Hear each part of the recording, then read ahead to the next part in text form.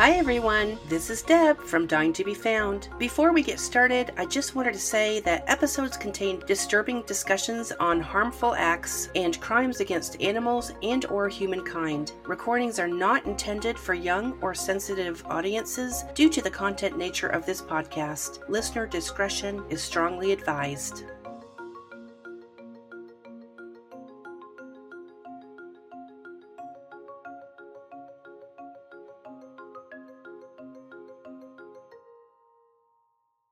Hi everyone, this is Deb, your host from the true crime podcast, Dying to be Found. Welcome to the premiere edition of our mini-episode series on our podcast. I've called these episodes The Dash because they will be a collection of short true crime stories that will help you get through at least one way on your commute today. When I was putting this series together, I wanted to break out of our regular routine by giving you short little snippets of true crime cases, but on The Dash, it's going to be a little bit different here. You're going to get just me. I'll be going solo on some of these episodes. However, I've already put a host of special guests from other true crime podcasts together, so be looking for that. If I'm by myself, I'm going to use you as my guinea pigs, only in a good way. I'm going to try my hand at being a solo storyteller, but I'm also going to be adding things such as background sounds and things like that. So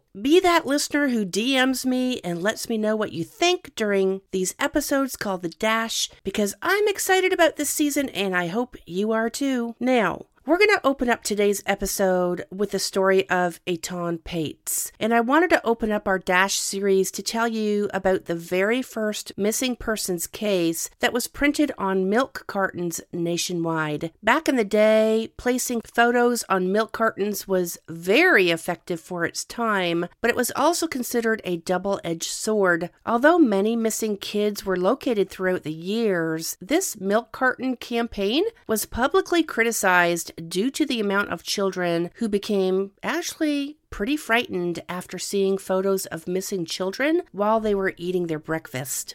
So let's talk about Etan Patz. He was a 6-year-old first grader living in New York City who was walking to his bus stop only 2 blocks away from his apartment in Manhattan when he disappeared on May 25th, 1979. It was the last day of school before Memorial Day weekend, which here in the United States is the last weekend that marks the kickoff for summer vacation. This day was really special to Etan. After many attempts to persuade his parents to let him walk to that bus stop by himself, Etan was finally successful. And just before 8 a.m., his parents gave him $1 to buy a soda at the corner deli, and out the door he went. He walked down 3 flights of stairs and headed to West Broadway, just 2 blocks from his house, where his mom watched him from the entrance of their apartment. Once he was out of sight, Etan's mom returned to the apartment to tend to her toddler and talk to her husband while he was getting ready for work for the day as a professional photographer. And according to Etan's friends later in the day, he never made it to the bus stop.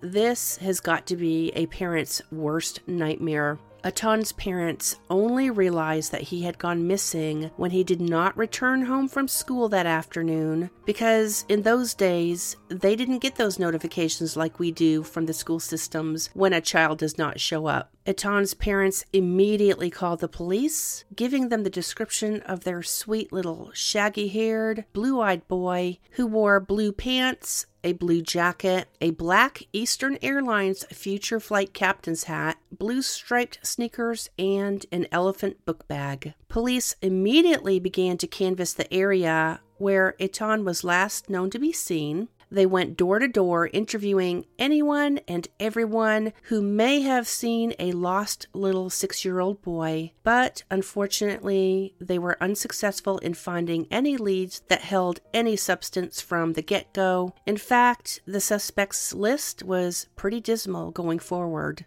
One of the people that police interviewed was a known pedophile who admitted that he had taken a little boy back to his apartment and was pretty adamant that it was Etan.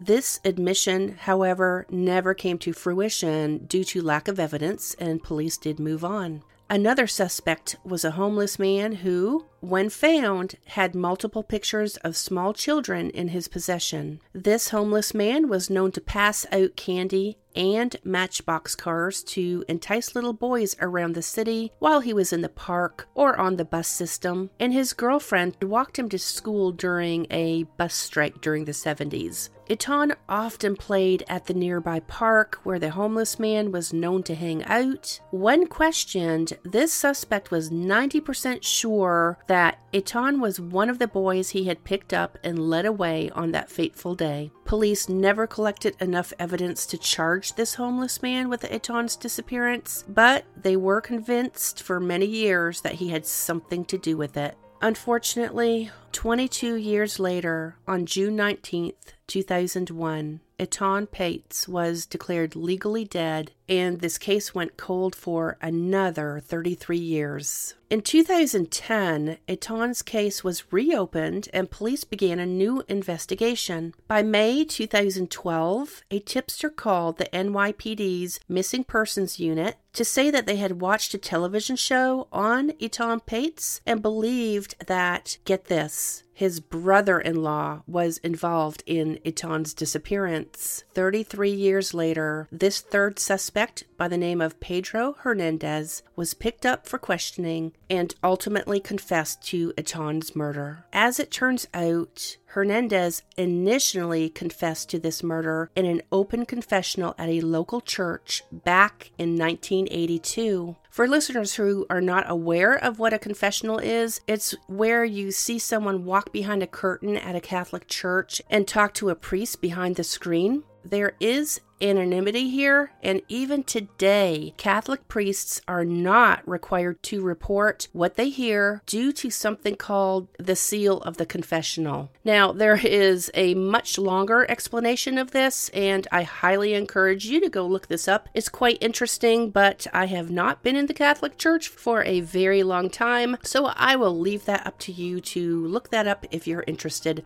During one of Hernandez's police interviews, he made a confession here as well. Hernandez stated that he was 18 years old back in 1979, and he worked at the corner deli where Etan stopped to get that soda on the morning that he disappeared. As part of his taped confession, Hernandez stated that he asked Etan to come into the basement to get his drink, so Etan did follow him downstairs. And when they got there, Hernandez stated that he didn't know what had come over him, but he choked Etan until he went limp. Hernandez then hid Etan's book bag in the basement and placed Etan in a box, slung it over his shoulder, went out for a walk, and placed him out with the trash just a few blocks away. After his arrest, Hernandez was given a psychiatric evaluation and was diagnosed with a psychological disorder called schizotypal personality disorder, plus an IQ measurement of 70, which in the medical world borders on mental retardation. Psychiatrists, however, determined that Hernandez had the capacity to differentiate between right and wrong and was declared fit to stand trial. In 2016, Pedro Hernandez went to trial for Etan's disappearance and murder, but he did not receive enough votes from the jury to convict. The jury was deadlocked 11-1 based on his mental capacities at the time that Etan disappeared, and a mistrial was declared. A year and a half later, Hernandez went on trial for a second time, and in February 2017, after 3 months of testimony and 9 days of jury deliberation, he was convicted and sentenced to 25 years to life in prison. CNN reports that the Patz family waited a very long time to get answers behind Etan's disappearance. Etan's father even said, quote, "We've finally found some measure of justice for our little boy Etan," end quote. During the 40 years that they remained in New York City, Etan's parents kept the same phone number in the hopes that he would return or be in touch one day. However, during the summer of 2019, Etan's parents finally put their Manhattan apartment up for sale and relocated to Hawaii, where their second son lives. Moving forward to today and now, Etan's case changed so many things about how missing cases are investigated. Plus, it changed how parents supervise their children today. In the United States, by law, children under the age of 12 cannot be left unsupervised for a specific period of time. In 1983, President Ronald Reagan declared May 25th to be National Missing Children's Day. A year later, in 1984, the U.S. Congress passed the Missing Children's Assistance Act, which is associated with what we know now as the National Center for Missing and Exploited Children. In 1996, the Amber Alert system was implemented under 82 statewide systems throughout the United States, plus in 33 countries worldwide. And this is something that we talked about during Season 1, so if you have a chance, go check that out. In the meantime, that is the story of Etan Patz. Every year, so many children go missing, and it's up to us to do something about it. These children are defenseless, whether we're related to them or not, and humanity tells us that we need to take action. If you have any information on any missing or exploited children in your area, you can visit missingkids.org or call 1-800-THE-LOST. That's 1-800-843-5678.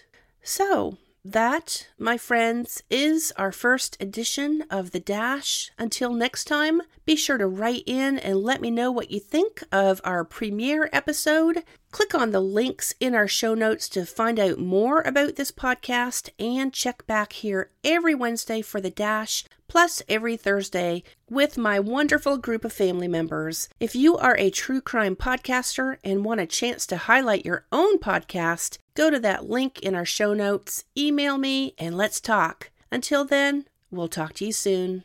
Thanks for listening to Dying to be Found, True Crime Podcast, and our Dash mini-series. Every week, we'll bring you a variety of true crime episodes, a little dash of hope, plus special bonus episodes with some really cool guests. Before we go, we'd love for you to share this podcast with your friends and give us a 5-star review. Follow us on TikTok, Instagram, Twitter, Facebook, and Pinterest at Dying to be Found, or visit our website at dyingtobefound.com, spelled just like you see it in our logo. Better yet, click on our Linktree account found in the show notes, where you'll find all the information in one place. Be sure to dash in every Wednesday for our mini episodes, plus every Thursday when I get together with some of my family members. Thanks again, everyone, and we'll talk to you soon.